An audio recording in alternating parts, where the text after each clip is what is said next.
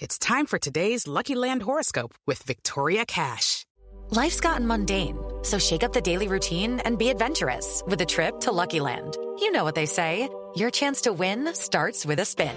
So go to LuckyLandSlots.com to play over 100 social casino-style games for free for your chance to redeem some serious prizes. Get lucky today at LuckyLandSlots.com. Available to players in the U.S., excluding Washington and Michigan. No purchase necessary. VGW Group. Void where prohibited by law. 18+. Terms and conditions apply. Hello, it is Ryan, and I was on a flight the other day playing one of my favorite social spin slot games on ChumbaCasino.com. I looked over at the person sitting next to me, and you know what they were doing? They were also playing Chumba Casino. Coincidence? I think not. Everybody's loving having fun with it. Chumba Casino is home to hundreds of casino-style games that you can play for free anytime, anywhere, even at 30,000 feet. So sign up now at ChumbaCasino.com to claim your free welcome bonus. That's ChumbaCasino.com and live the Chumba life. No purchase necessary. VGW Group. Void where prohibited by law. See terms and conditions. 18+.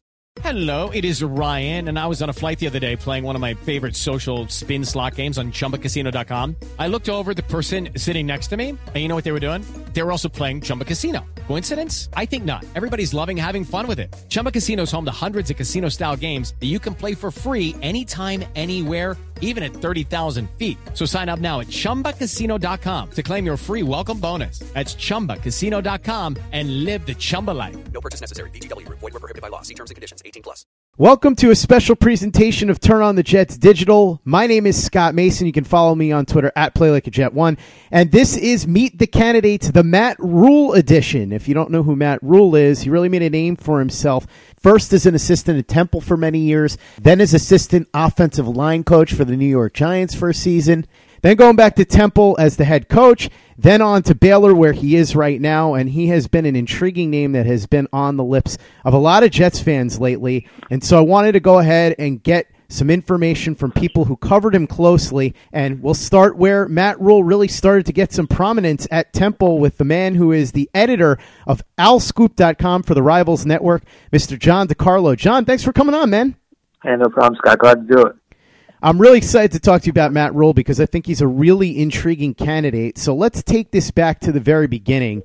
You've covered Matt Rhule since he got to Temple in 2006. So tell me about what the team was like when he first showed up. When he first showed up, Temple was, find me 2 or 3 more remarkable college football turnarounds over the last 20 or 30 years. I mean, he's been part of and was part of turning around what was easily the worst college football program in America. It's been less than 15 years since the program was almost dropped. They were kicked out of the Big East. So Al Golden comes in. They were like an affiliate member of the MAC. They got into the MAC, and Al Golden brought Matt Rhule onto his staff, and Matt drives up from where he'd been working before at Western Carolina. I believe he and Julie, his wife, were going back to see family in State College, and he stopped by at Temple and said, "Hey, I want to work for you." And Al Golden took a shot at him, and I think one of Matt's strengths at the college level was before he became a head coach. I mean, he's pretty much coached every position in the game. He was a defensive line coach. He was an offensive line coach, an offensive coordinator. He's coached quarterbacks. He's coached linebackers. So he really does have, I guess, sort of like a global approach to the game. I mean, he knows a lot of positions. He was a college linebacker at Penn State. He walked on. But, yeah, the Temple program was bad. It was really bad. And you talk to some former players, Matt was part of that rebuilding effort. So their practice facility is over at 10th and Diamond Streets on like the northeast end of the campus, and their facility's great. It's in North Philadelphia, and years ago before the thing really got going, some of these players who came in 2006, 2007, 2008 were really part of those classes that got Temple to where it is now. They went to a bowl game against UCLA in 2009. And you talk to some of those players, and when you talk about what the program was like when Al Golden got there and when Matt Rhule got there, there used to be a housing complex near Temple's practice facility. And some of the players would walk by, and they would get heckled by they would get heckled by some of the neighbors there, and they would say, "We can get 11 guys to beat you guys." And they would heckle them, and they would tease them. And Steve Maneri is one of the guys I would talk to about this. Steve had a stint with the Patriots, with the Chiefs. I think Steve went to camp with the Jets, if I'm not mistaken, right before. I think he played about 4 or 5 years as a backup tight end, had a brief stint with the Jets before he bowed out of football. And Steve told me on a couple of occasions, he said, I'd look at some of the guys and say, no one else in America is going through this. No one else is getting heckled by people in the neighborhood saying, we could beat you, we could beat you. But then they started playing better, and they started playing better. And like I said, they go to a bowl game in 2009. They win a bowl game in 2011 when Matt was there as an assistant with Steve Adazio, who's now at Boston College. So then they started sending guys to the NFL, whether it was Terrence Knighton, who is now coaching, I think, at Wagner, I want to say, but Knighton was in the NFL for a while. Matt actually helped Terrence Knighton drop about 50 or 60 pounds and become a good college player and then eventually an NFL player. Matt's had a hand in getting a lot of these guys to the NFL, whether it's been Tahir Whitehead. Coaches will joke around and say that they can't do much with kickers, but Brandon McManus, Tyler Matakevich is in the NFL now with the Steelers, Hassan Reddick. Temple's been putting a lot of guys in the NFL, so it's a completely different program now than when Matt first got there. But again, when he got there with Al Golden, the program was in bad shape. It had no respect.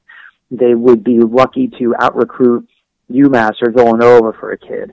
And now, they're not going to out-recruit Alabama or Texas, but they have on occasion out-recruited Penn State. They have on occasion out-recruited Pitt.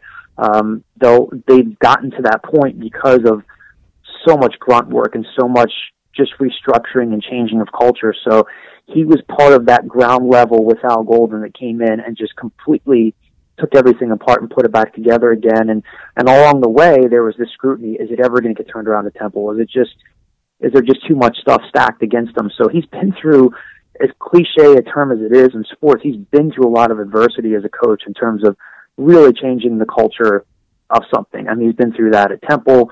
He's certainly gone through it at Baylor over the past couple of years. And I think it's something that could help him in the NFL. Although he, of course, has never been a head coach in the NFL, he's been through the ringer on a lot of stuff. One prominent player on Temple that I'm sure Matt Rhule would recognize when he gets here, if he gets the job, is Robbie Anderson. But we'll get back to that in a little bit. John, before we talk about that, though, let's talk about Matt Rhule, the assistant coach. What was he like as an assistant? What was his relationship like with the players? What was his reputation like with the other coaches? What was he like to deal with for the media? Basically, give me an overview of what Matt Rhule was like his first stint at Temple as an assistant. Just very relatable, very practical. I think when all of the things that make him honestly like a good person and a quality person, a very thorough coach, were things that were maybe not working against him, but from a perception standpoint, when he came back to be the head coach, you actually had people saying, is he too nice of a guy to be a head coach, to be a CEO? And I would say, no, I don't think so, because I've been around him in practice. He can get on people.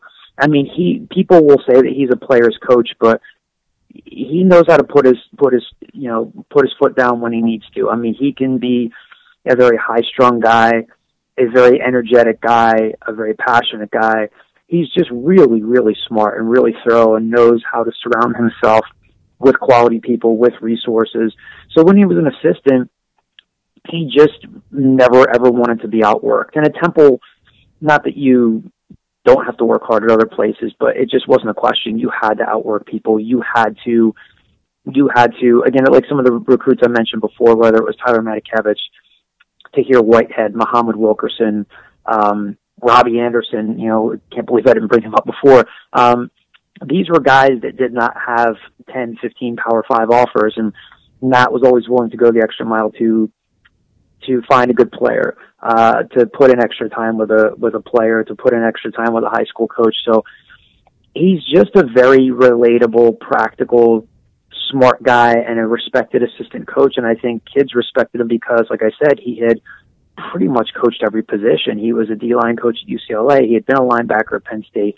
He'd worked with quarterbacks. There really wasn't a position or a side of the ball that he didn't know. And so he just, and any time you mentioned dealing with the media, I think that'll help him up in New York. Again, he hasn't done it on a day in, day out basis. I'm sure he wasn't talking to the media a ton when he was an assistant offensive line coach with the Giants, but he doesn't get too high or low with the media. He's respectful. He's practical.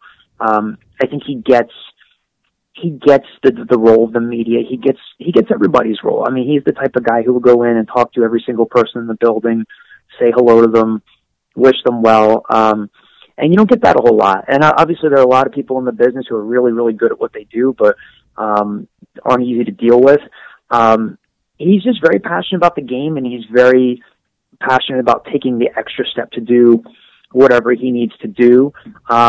He grew up in New York when he was younger. I mean, he's traveled around a little bit. There are a lot of people who assume that he grew up in State College his whole life because he went to State College High School. He had learned the game from his father, who was a coach. But his father was a minister, and he traveled around a little bit when he was younger, but he spent a fair amount of his time, of his childhood in Manhattan. So he likes being in cities. I think he still misses Philadelphia. He still has a place with his wife and Cape May. So he likes this region of the country. He gets the Northeast, gets the fan base, gets the culture, gets the media.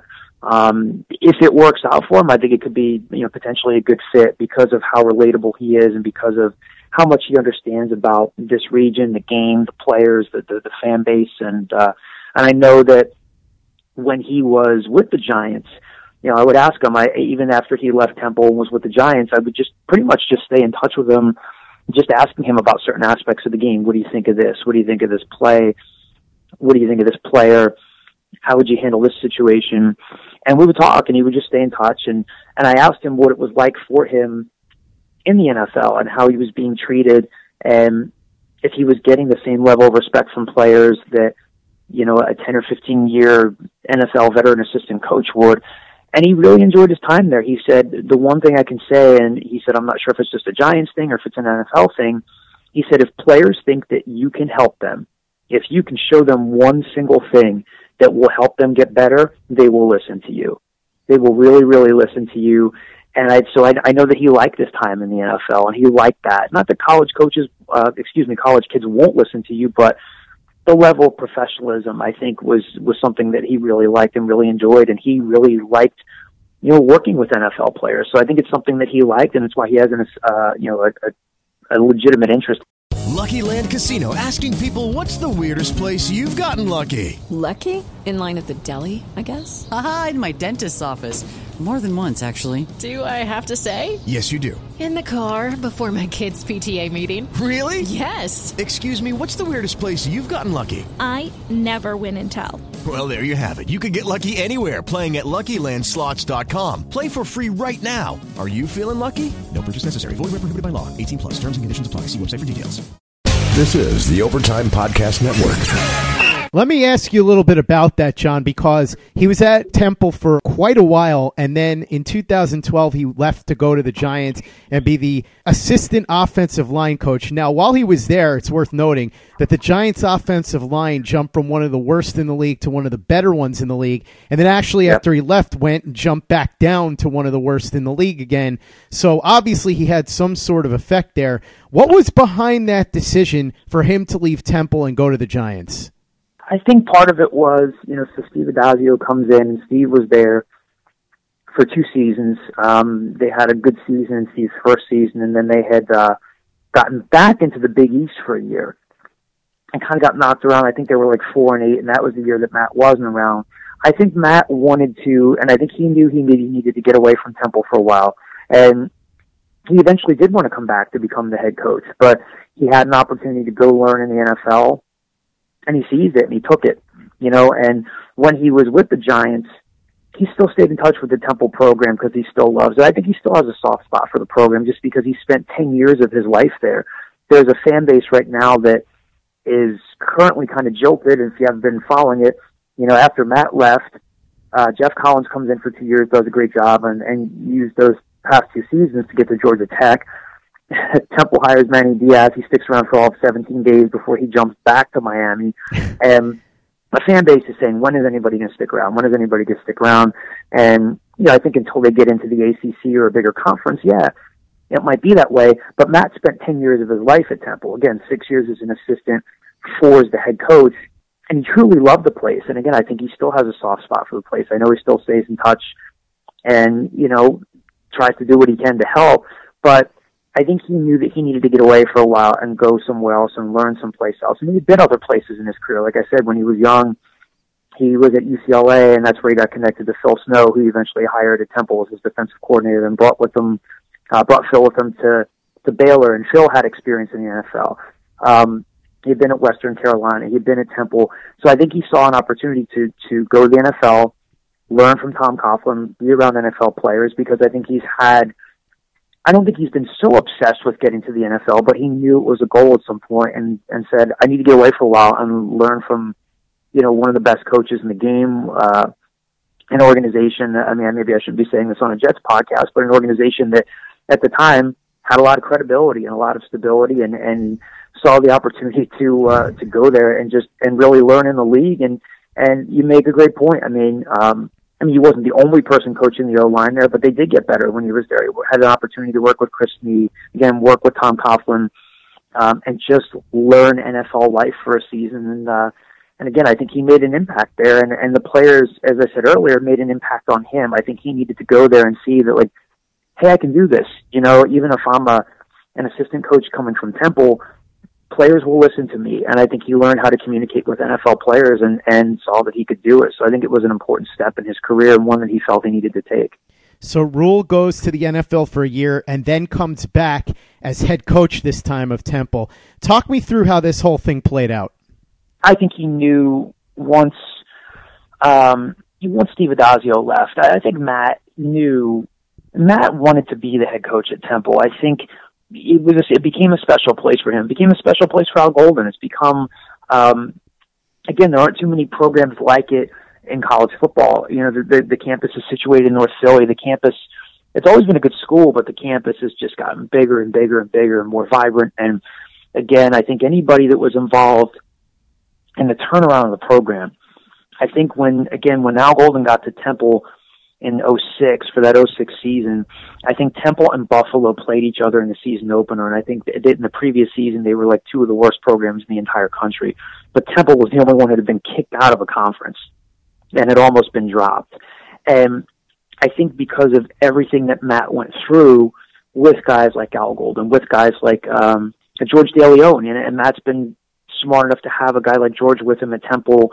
I mean, Al Golden brought George DeLeon to Temple, but George had worked with Donovan McNabb and Marvin Harrison at Syracuse, and George has worked in the NFL.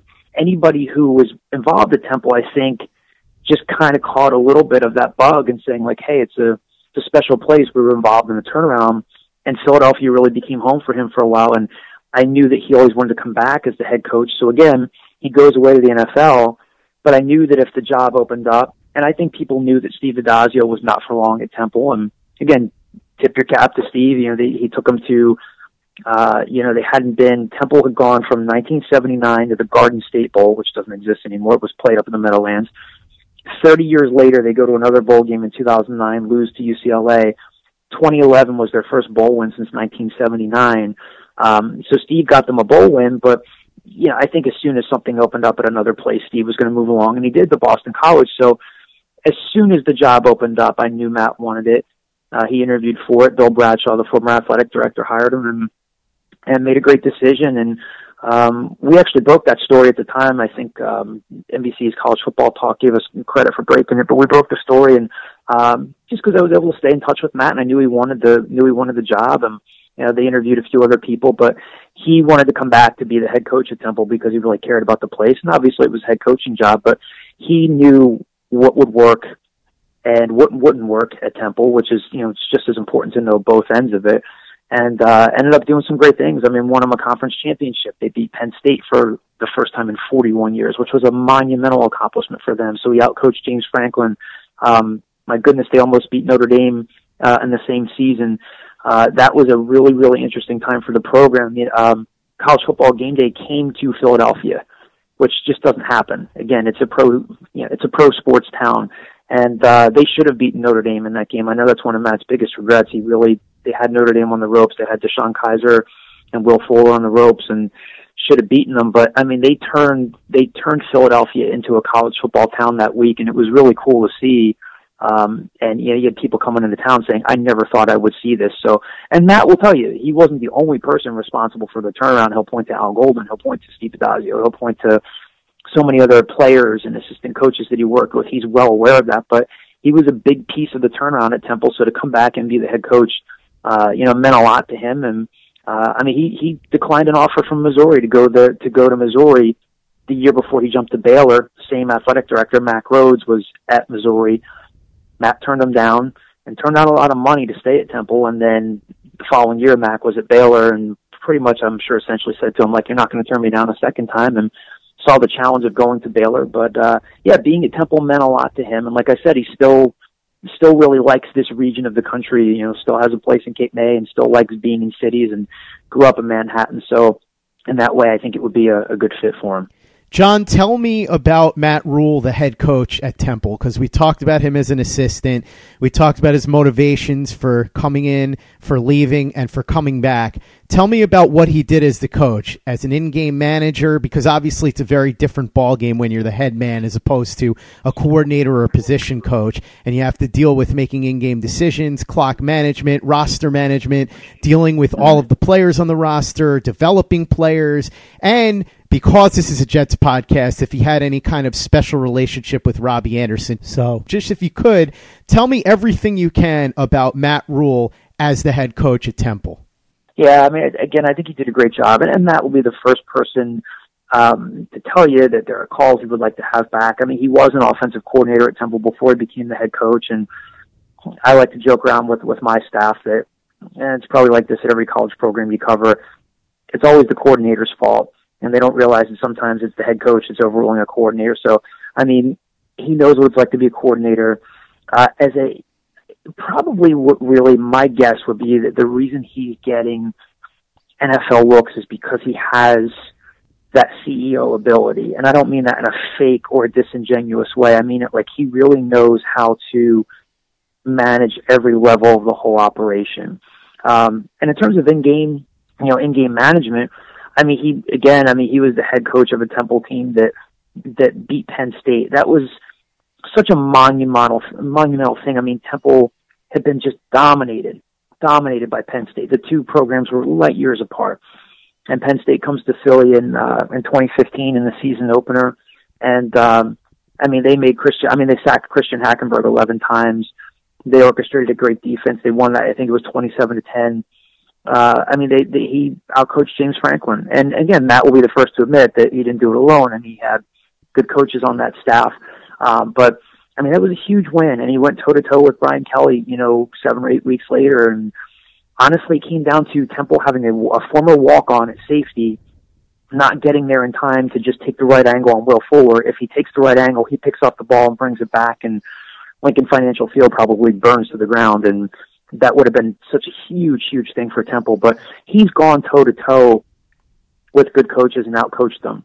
Again, getting Temple to a conference championship the following year was a huge deal because so much of the turnaround at Temple was getting kids and getting players to believe that they belong there. Because in the years when they were in the Big East the first time around, they would sometimes go toe-to-toe with a West Virginia, a Miami, a Boston College, and they would go up against some really good players. And there was just so many years of just institutional bad luck in the program or just getting their barn doors blown off of them.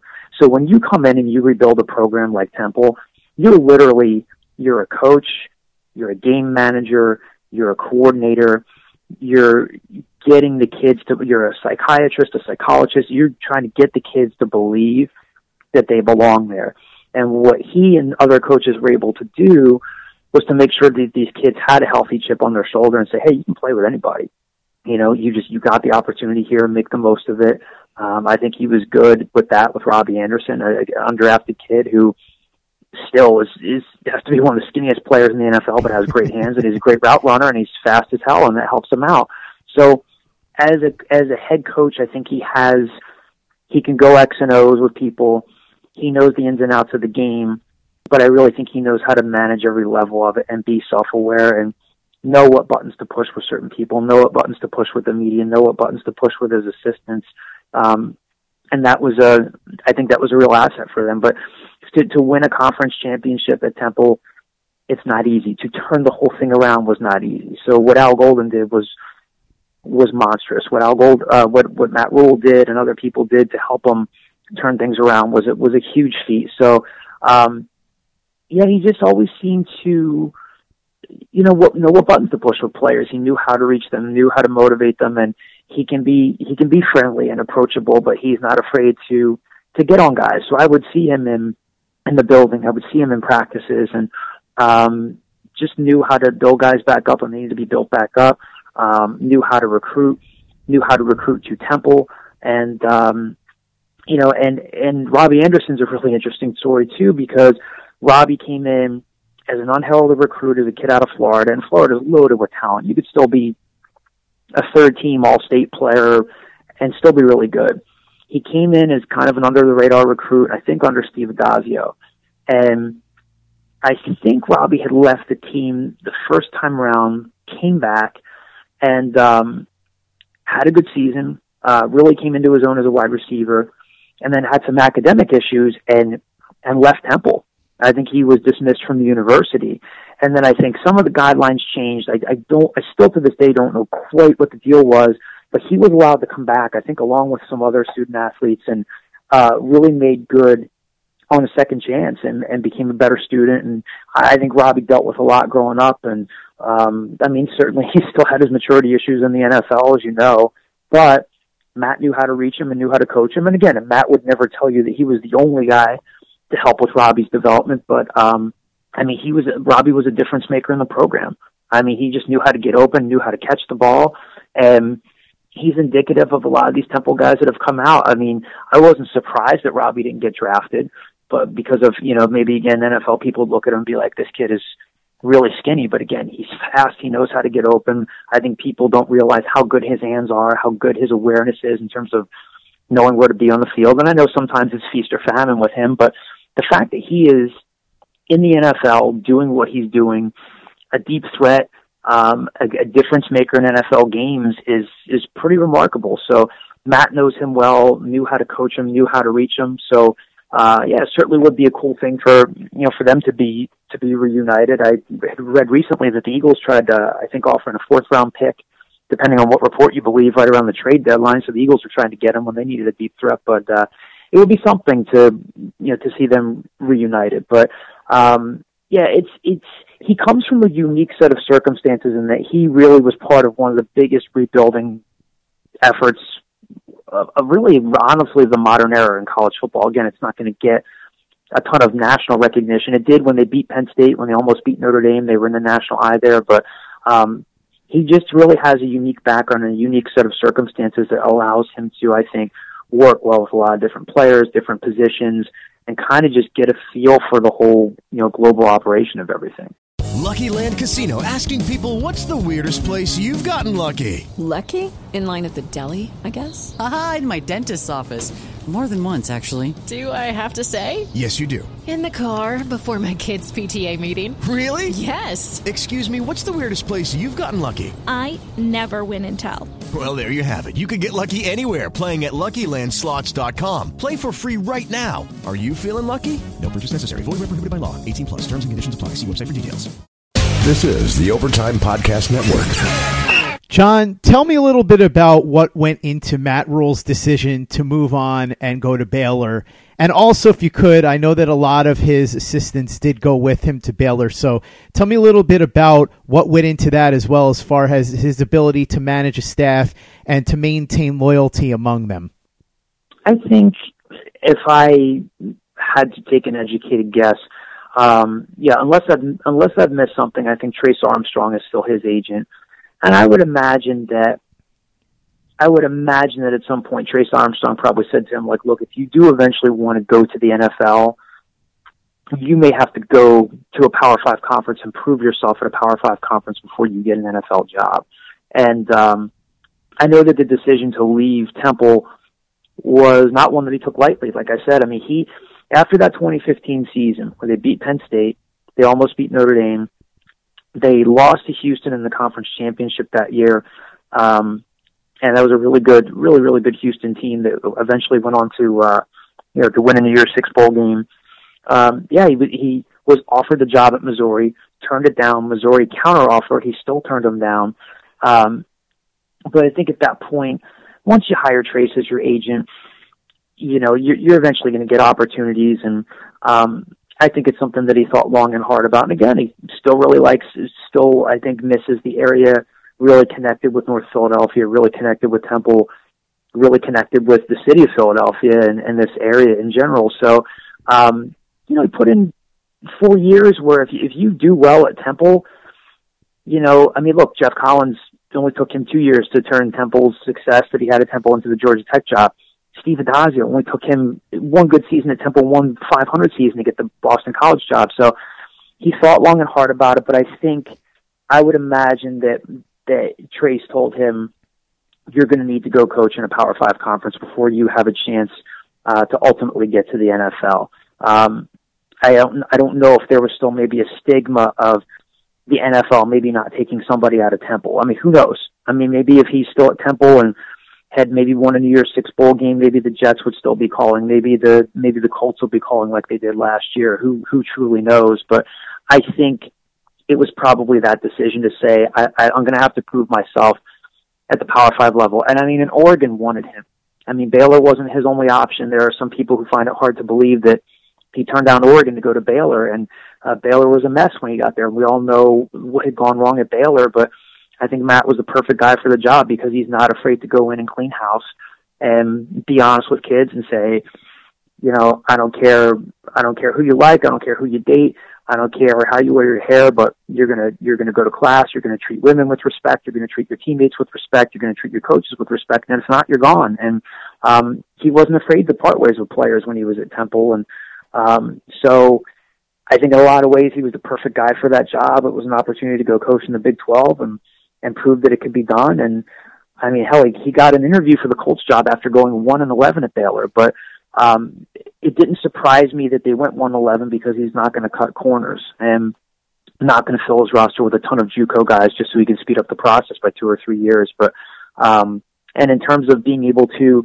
retain some of the important guys around him, whether it was Francis Brown, who actually has just come back to Temple recently to be a defensive backs coach or maybe a co-defensive coordinator based on who the new coach is going to be here. Keeping guys around them like Phil Snow, who's been a veteran defensive coordinator who's, worked with guys like Terrell Suggs in the past and Pat Tillman, Mike Saravo, Jeff Nixon. Matt knows how to surround himself with the right people. And I think if he did get to the NFL, he's not going to be the type of guy that would come in and be like, well, I'm just going to do it my way. He's going to listen to NFL people and say, okay, what works, what doesn't work, what works, what doesn't work. I think he's very good and very self-aware with that stuff. But getting back to the Baylor decision, I think he felt it was a step that he needed to take to challenge himself to say, hey, I got to maybe prove myself otherwhere before I can take that step to the NFL. John, it sounds like you think he would, at the very least, be interested in listening to the Jets should they call him. So here's what I'm going to do right now. I'm going to put you on the spot as somebody that knows Matt. And obviously what you say doesn't necessarily mean that it's going to happen, just a hunch, your gut feeling. Let's say Woody Johnson, Chris Johnson, Mike McCagnon interview Matt Rule, and then they call him back and they say, Matt, we would like to offer you the job as the next head coach of the New York Jets. Do you believe that he would accept the offer? I do. I really think, and again, Jets fans might be listening to this saying, well, who the heck is Matt Rule? Why would he have other offers? But the only reason I could see him not taking it is if maybe there was another opening in another NFL town where they felt the same way.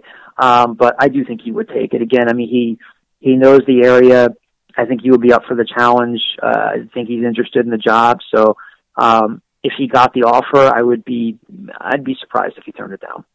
He is the editor of AlScoop.com and did a fantastic job breaking down what Matt Rule could bring to the table if he were to become the next head coach of the Jets. Told us all about his tenure at Temple, not just as an assistant coach, but as a head coach. And you heard the man. His gut feeling is that if Matt Rule were offered the job, that he would be interested and he would probably take the job. So I hope that they offer it to him, and I hope that he takes it. So I hope that you're right. John DeCarlo, the editor at AlScoop.com, thank you so much for joining me. Why don't you tell everybody who doesn't know where to find you and your great work, where they can get a hold of you?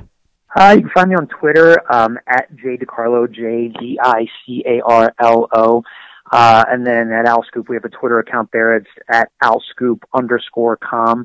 So again, we cover Temple football, basketball, and recruiting for the Yahoo Sports Network. So, again, never a dull moment. We're covering a coaching search again for football after the whole Manny Diaz thing. So, and covering basketball as well. But yeah, it's definitely been an interesting experience covering that program because it's been such a unique turnaround to the point where, again, where they're relevant. They're one of the top group of 5 programs in the country.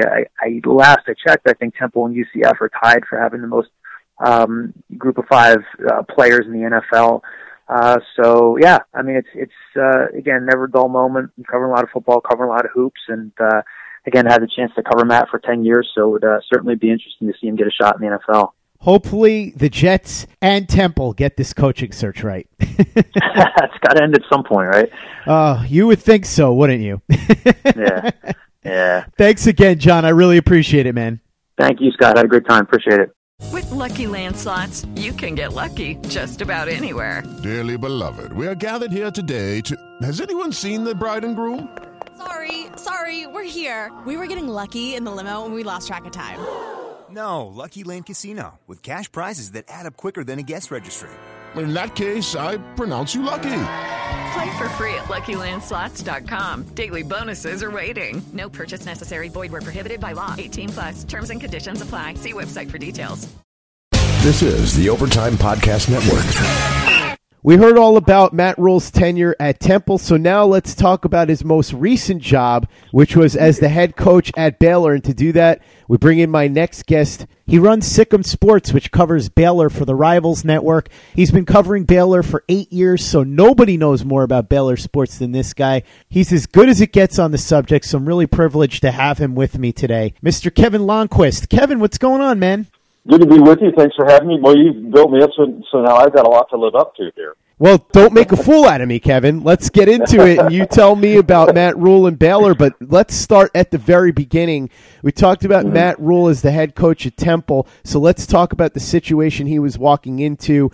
There are some people that don't realize what a dire situation it was at Baylor when Matt Rhule showed up, so if you could, please walk us through everything that went down leading up to Matt Rhule at Baylor and what a, let's just be honest about it, disaster he was walking into. Yeah, I think disaster is a fair word to use. For those who don't recall, maybe just heard 2 channels about Baylor's sexual assault scandal. This was a scandal that rocked the university back in May of 2016 when then head coach Art Briles was fired. It was actually Memorial Day weekend when Art got fired, and he was coming off a pretty successful tenure there with Baylor. Baylor had gone through several sexual assault lawsuits. They're under investigation by the NCAA. They're in process with the NCAA right now, and might be hearing about what kind of sanctions they could be dealing with from the fallout from this scandal. So that's a part that could be a part of this whole situation with Rhule. But anyway, they went through the 2016 with an interim head coach by the name of Jim Grove, who was the former head coach at Wake Forest. And they were able to get through that season when Mack Rhoades, the new athletic director, came on board in the summer of 2016. His charge was to find a permanent head coach. Now, he had dealt with Matt Rhule previously when Mack was at Missouri, and he was looking at head coaching candidates there. And he did think about Rhule, and I think he might have spoken with him about the Missouri job. Not 100% on that before he settled on Barry Odom, who was already on the Missouri staff. And then when he looked at the Baylor opening, he circled back with Rhule once again, whose track record at Temple for rebuilding that program spoke for itself. And the Baylor program was something that needed to be an entire rebuild, because of the fact for a couple of reasons. One, you had a lot of players coming and going through suspensions, dismissals, that sort of thing. The community was pretty well rocking it. They were in the process of just going through tremendously bad parts of bad news, that sort of thing. And so it was a rehab that the school needed both on the field and off the field in changing the culture. And also Rhule's style of football completely differed from what Art Briles' style was. So you had a different type of player that Matt was going to have to recruit. The first season was pretty much a disaster at 1-11. They had at least, I think it was about 12 players who were lost to season-ending injuries. There were some also discipline issues that he had to get rid of some players during that season as well, that he got rid of like 3 of them during the middle of the 2017 season. And they wound up going 1-11 for a lot of those reasons, not only because of that, the injuries, as I just mentioned, but because of the fact that when you're changing from an air raid, free-for-all type of football to a more physical brand of football, it's just going to take a lot of time for things to become set in place and changing the culture, changing your way of doing things. And, but the one thing that Matt has done is recruit pretty solid classes. He got here like I said, he got here in December of 2016. Baylor at the time, for that 2017 recruiting class, had one commit. And he was able to put together, basically, it was a full court press when the dead period ended in January, to where they were able to put together a class that ranked in the 30s in our rivals' team rankings, which was extraordinary that they were even able to do that. And his next two recruiting classes have ranked somewhere in the 30s. Pretty respectable results for a program that was pretty much given up for dead. And then you look at what happened in 2018 with this team going 7-6, winning the bowl game over Vanderbilt, the Texas Bowl, having significant last-second victories between Oklahoma State and Kansas State, and then having to win its final regular season game against Texas Tech to get to a bowl. And I think really the Matt Rhule's type of football that we saw, that he finally wanted to see, was what we saw at the end between Texas Tech and Vanderbilt. Now, defensively, they had some issues, but I think defensively it's harder to play defense in college football these days anyway because of how the game is so spread out. But nonetheless, you could just see that the way that the Bears were playing in these last two games was exactly what he wanted to be. And I think the expectations for the 2019 team are even higher. I think that's a team that could possibly get to 8 wins and maybe be a dark horse for the Big 12 championship. Not going to say that they're a contender, but they could be somewhere like hanging around once the calendar flips November, that sort of thing. It's amazing that he was able to get anybody to come there after what was going on. He must be a miracle worker as a recruiter. Yeah, I think the one thing is that I don't think really a lot of people understood what his recruiting prowess was. And Texas is very proud of its football down here, and Matt understood that. And he hired three or four coaches on his staff that were either going to be in administrative support roles or actually on his coaching staff with Texas ties. So we understood that he had to penetrate this market and be effective here. But what he also did was change the thinking from Baylor fans about, well, you don't have to be necessarily exclusive to Texas to get all of your players like Art Biles and his staff were.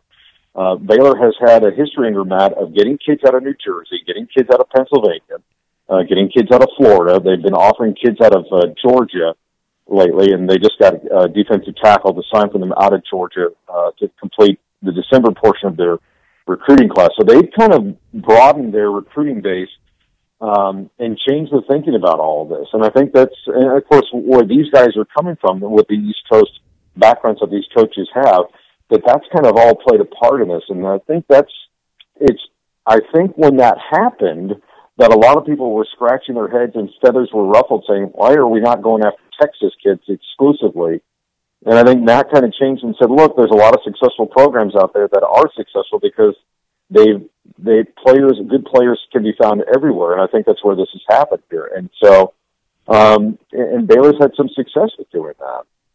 He's got a reputation as a successful CEO type of head coach, and it sounds like what he's done down there has brought that approach because, as you're saying, he thought outside the box and went and got some of these players that other people in Texas wouldn't have been recruiting. He put some people on his staff that were in Texas that would know the landscape and be able to help him that way. So you would say that as far as building a staff, as far as putting together a team, he really is somebody that sees the complete picture? Yeah, I would say so. I mean, the one thing with Matt is that I think that as I've gotten to know him over the last couple of years, and more so watching him this year, it's just the way that he interacts with his players, the way he even interacts with officials during the games, if he's disputing the call or something like that. I mean, he'll make this point, but he's not, he's not raving or anything like that. He kind of keeps things under control. He'll fight for his players for sure, and he'll fight for his team for sure. But I think what he's done is he's created a presence there that's given that he knows what he believes, and he has the coaching staff around him that is putting his plan in place. He's very decisive in what he wants to do. And I think the other thing that he has going for him is that And I think this is his biggest quality, is the fact, given his age in his early 40s, is the fact that he knows he can relate to a lot of players and communicate with players, which is so, to me, I think your ability to communicate and have, if you will, scene control is very important when it comes to your locker room. Because if you have buy-in from your players and you have that element, that's more than half the battle. Then it's about the X's and the O's, the blocking and the tackling, and then that part will kind of take care of itself. How's he been as an in-game manager down there? Because a lot of the Jets' recent coaches, Todd Bowles, Rex Ryan, Herm Edwards, have had a lot of trouble with in-game decisions. Is he somebody who's known to not make those kind of basic mistakes with the clock or certain strategic blunders? Well, I think it's been a learn as you go process. It was kind of ragged last year. There were some times that they were taking some timeouts because they couldn't get the formations in, and they let the clock get away from them. But that was last year when everyone was going through just the chaos of last year, trying to just exist through last year. Now, this year, it was a dramatic change. They were more organized.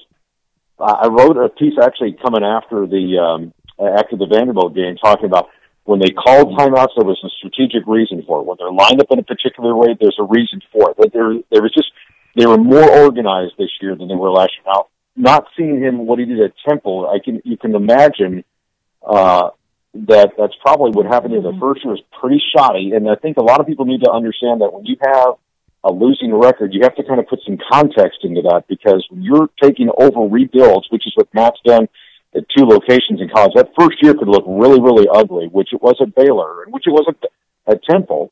But as you start, that you've got to look at I think you need to pay more attention to the trajectory because of what happened this year with were they crisp all the time? No. But were they getting better? And like I said, the way they played in November at the end really was an indication of where this thing was going. And that's why I think the expectations for 2019 are what they are. It's time for today's Lucky Land horoscope with Victoria Cash. Life's gotten mundane, so shake up the daily routine and be adventurous with a trip to Lucky Land. You know what they say, your chance to win starts with a spin. So go to LuckyLandSlots.com to play over 100 social casino-style games for free for your chance to redeem some serious prizes. Get lucky today at LuckyLandSlots.com.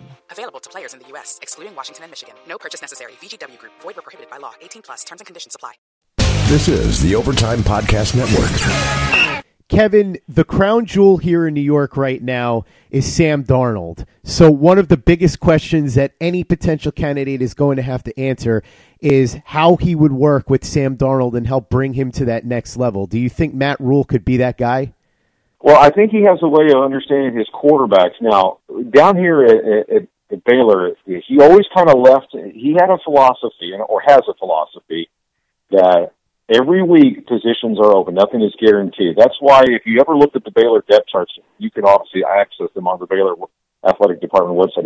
But if you ever looked at the 2-deed for their quarterback position, it was between sophomore Charlie Brewer as well as the grad transfer Jalen McClendon, who came from North Carolina State. Now, and Matt played both of them. The one criticism I had of Matt is that I wasn't sure how he was managing his quarterbacks, because I think that his philosophy, though, behind it, right or wrong, whether or not people agree with it or not, was that he wanted to keep the, if you will, the pressure and the competition at a pace so that he could get guys to perform at the highest level, to light a fire under them, if you will. Well, it obviously turned out that, and it wasn't a surprise that it was going to be Charlie Brewer's team. And I think the one pivotal moment between Brewer and Charlie Brewer was a game they actually lost in Oklahoma in late September, but Charlie took a late hit from one of the Oklahoma defenders late in the game. It was already lost, and Oklahoma was finishing it off. But Matt actually drew a penalty because he was jawing with the officials over this hit. And I think that was the moment, the defining moment where Matt and Charlie had that breaking bread moment where they really had each other's backs. And you could just see where once that happened, even though Baylor had some other rough moments like against TCU and then at West Virginia, but you could just see that the relationship between those two had become pretty well locked in, and they understood each other. There was this understanding about how each one thinks. And Charlie, I think, just played at a far different level. And Charlie doesn't have the biggest arm, but he's a great competitor, and I think he reflected what Matt was asking of him to do. And you look at the way Baylor won some games this year. You look at 3 times Charlie led Baylor down the field for late-game victories. One against Oklahoma State through a touchdown pass with about 7 seconds to go. One against Kansas State in a tie game, led them down to a game-winning field goal with about 6 seconds to go. And then, of course, in the Texas Bowl, where he led Baylor to a game-winning touchdown pass about a minute and a half to go. And so you look at those qualities where it just everybody on that team just started to play with a load of confidence and they were feeding off of what Charlie's leadership was. There was a huge drop-off when Charlie left the game and when McClendon came in during the course of the Big 12 season. And I think as far as Sam Darnold and him are concerned, that's something that you just have to kind of wait and see if this were to happen, of course. And, of course, Baylor doesn't want this to happen, not in the least. But if that does happen, I think it's going to take some time for Matt and Sam to probably get to know each other and understand each other's nuances and what makes each other tick. I mean, that's obviously the most important relationship in pro football is head coach and number one quarterback being on the same page with each other 365. Yeah, no question. And also another important thing is being able to build a staff. In fact, maybe having an offensive coordinator and a quarterback's coach that could help develop Sam Darnold as well. So one of the biggest questions that anybody's going to have for somebody trying to make a jump from the college ranks to the NFL is whether or not they could put together a quality staff. Based on what you've seen at Baylor, do you think that Matt Rhule would be capable of putting together a quality NFL staff? And do you think that what he does at Baylor would translate to the NFL game? Well, I'll say this about the staff. I think Matt's time around the game and being in that part of the Northeast, and of course his stint with the Giants back in 2012, that you don't get this kind of reaction and feedback from NFL media and other folks about him unless he already has some contacts in mind. So I think putting together a staff would be through his own contacts, consultation with some other folks and that sort of thing to put a staff together that would put him in a position to win. As far as his brand of football being able to translate, well, Matt likes to run the football. He wants to establish the running game. The one thing that he did at Baylor was that there was not going to be, and he did this at Temple too, where he wants even distribution of carries between 3 backs. There's not going to be potentially a lead dog. Now that could change with the Jets if this were to happen, but his philosophy at Baylor is that he wanted one guy to have about maybe 20 carries and the next guy have about 10 to 12, and then have that third back to be that big type of back that can pick up 3rd and 1 or 4th and a foot or something like that.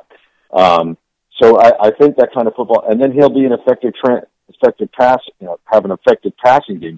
Look at the way Baylor played offense in the Big 12 season, and people might disregard because the Big 12 just always puts up chunks of yards and points and that sort of thing. What I can tell you is that Matt understood that he had to adjust to the Big 12 style of football, and he did. So I think that Matt's very keen about how to make adjustments to what the game calls for, and I think that's what he potentially could bring if he moves on to the next level. Any question in your mind whether or not he'd be able to relate to the pro players as opposed to these 18, 19, 20-year-old kids? Well, I think that's the question, but I think that's the question of all 32 coaches in the NFL, being able to relate to that. I think it's a matter of, and as I mentioned a moment ago, I think his ability to communicate with all types of players and all types of personalities is one of his strengths. Now, you have a little bit more control over your players in college in terms of, because you can renew scholarships and you don't have to renew scholarships to recruit and that sort of thing. And you're doing in-home meetings. With the NFL, it's a different animal because you've got millions of dollars and huge egos in place. So I think what Matt would have to do is, how do I adjust to this? But it's still being able to communicate with guys on their level to making sure that they understand your expectations and you understand what they're looking for. And I think it's just a matter of, I think he can do it. It's just a matter of, that's going to be one of the most important things that if he does move on to the next level is how does that skill translate to the highest level? Because there might be some tinkering, but I think he's got the foundation to do it. Kevin, I'm going to put you on the spot here. You're somebody who has covered Matt Rhule down at Baylor. You've gotten to know him a little bit. Just gut reaction. Let's say Woody Johnson, Christopher Johnson, Mike Maccagnan call him after these interviews are done, and they say, Matt, we would like you to be the next head coach of the New York Jets. Do you think he would accept the offer, and what do you think the reaction around Baylor would be if he did? I can't give you a definitive answer on that. I think he's really torn on this. If he's offered it, I think it would depend on the package that the Jets offer. If it's real, because he's getting paid pretty well at Baylor right now, so the Jets are going to have to go above and beyond with what he's getting at Baylor in order to extend the offer to him. If it's that, then I think he would take, because he's making in excess of $4 million with Baylor right now. So the Jets are going to have to come in higher on this, in my opinion, to do that. If they do come that, I think he would do it. But it's going to have to be, it's not going to be just a money thing. It's going to have to be a lot of other things in order to get it, because he's really happy at Baylor. And he's done it, and the fact that he's been able to turn this program around and get the community behind the program, that sort of thing. If he takes it, I think Baylor could move pretty. I mean, Baylor would of course be devastated, disappointed, hurt, that sort of thing. I wouldn't begrudge him for doing it because, I wrote a column 2 weeks ago saying that this was right before Black Monday, because obviously with Matt's flirtation with the NFL last year, I said this is something that everyone's going to have to look at. And this could be his dream job in the NFL because he grew up as a Jets fan. And I think what's going to be, and this is your dream job outside of him. If the Penn State job ever opens. So it's really a matter of what does he really want to do? And it's a timing thing. I think he could be very successful at Baylor in the coming years, and build that into a credible program and maintain it at the upper division of the Big 12. But I think as far as Baylor is concerned, if he left, I think they could move on because at the very least, Matt has shown that you can win again at Baylor, and that's the most important thing. So I think Mack Rhoades, the athletic director down here, could find a good replacement for him if that indeed happens. Woody Johnson, Chris Johnson, you heard the man. If you want Matt Rhule, you better show him the money. But either way, Kevin, it is a good time to be Matt Rhule, isn't it? Because either you stick around at Baylor and you've got a really good situation there that you're building back up, or you go to the NFL and make even more money. Not a terrible place to be right now, right? Yeah, there are worse problems to have for sure, and I think like I said, I think it speaks to where Matt is in this industry and how highly he's thought of, and it also validates the job that Mack Rhoades, the athletic director, did in hiring him, because it's shown that Matt's style of football can translate in two different parts of the country and be successful at the same time. Also shows for your sake that if Matt Rhule does leave, that you've got somebody who is smart and knows how to find the next guy. So hopefully if Matt Rhule comes to the Jets, he's successful, and Baylor would be successful finding a replacement for him so that everything works out for everybody. Kevin Lonnquist, the editor of Sikkim Sports, thank you so much for coming on and talking to me about Matt Rhule's tenure at Baylor. Really appreciate it. For anybody that's unfamiliar with your great work, why don't you go ahead and give out your information? Sure. You can find us on the web. It's sickemsports.com. It's SICEM sports.com. You can also find us on Twitter at Sikkim Sports. That's where we have also, or we kind of tweet about everything under the sun about that. Or if you want to go the conventional way on the website, it's Baylor.rivals.com. Kevin, thanks again, man. I really hope that we can do this again if the Jets end up hiring Matt Rhule, because we're going to be looking to go way, way, way in depth if they do end up making that move. In the meantime, though, check out Kevin's great work over at Sikkim Sports. I hope you enjoyed this special presentation of Meet the Candidates Matt Rhule edition. We'll have another Meet the Candidates episode tomorrow. Thank you so much for listening. Don't forget, for all the latest and greatest in New York Jets content and podcasts, you know where to go. It's Turn on the Jets Digital and turnonthejets.com. It's time for today's Lucky Land horoscope with Victoria Cash. Life's gotten mundane, so shake up the daily routine and be adventurous with a trip to Lucky Land. You know what they say. Your chance to win starts with a spin. So go to LuckyLandSlots.com to play over 100 social casino-style games for free for your chance to redeem some serious prizes. Get lucky today at LuckyLandSlots.com. Available to players in the U.S., excluding Washington and Michigan. No purchase necessary. VGW Group. Void where prohibited by law. 18+. Terms and conditions apply. With the Lucky Land Slots, you can get lucky just about anywhere. This is your captain speaking. We've got clear runway and the weather's fine, but we're just going to circle up here a while and get lucky. No, nothing like that. It's just these cash prizes add up quick. So I suggest you sit back, keep your tray table upright, and start getting lucky. Play for free at LuckyLandSlots.com. Are you feeling lucky? No purchase necessary. Void where prohibited by law. 18 plus terms and conditions apply. See website for details. Okay, round two. Name something that's not boring. A laundry? Ooh, a book club. Computer solitaire, huh? Ah, sorry, we were looking for Chumba Casino.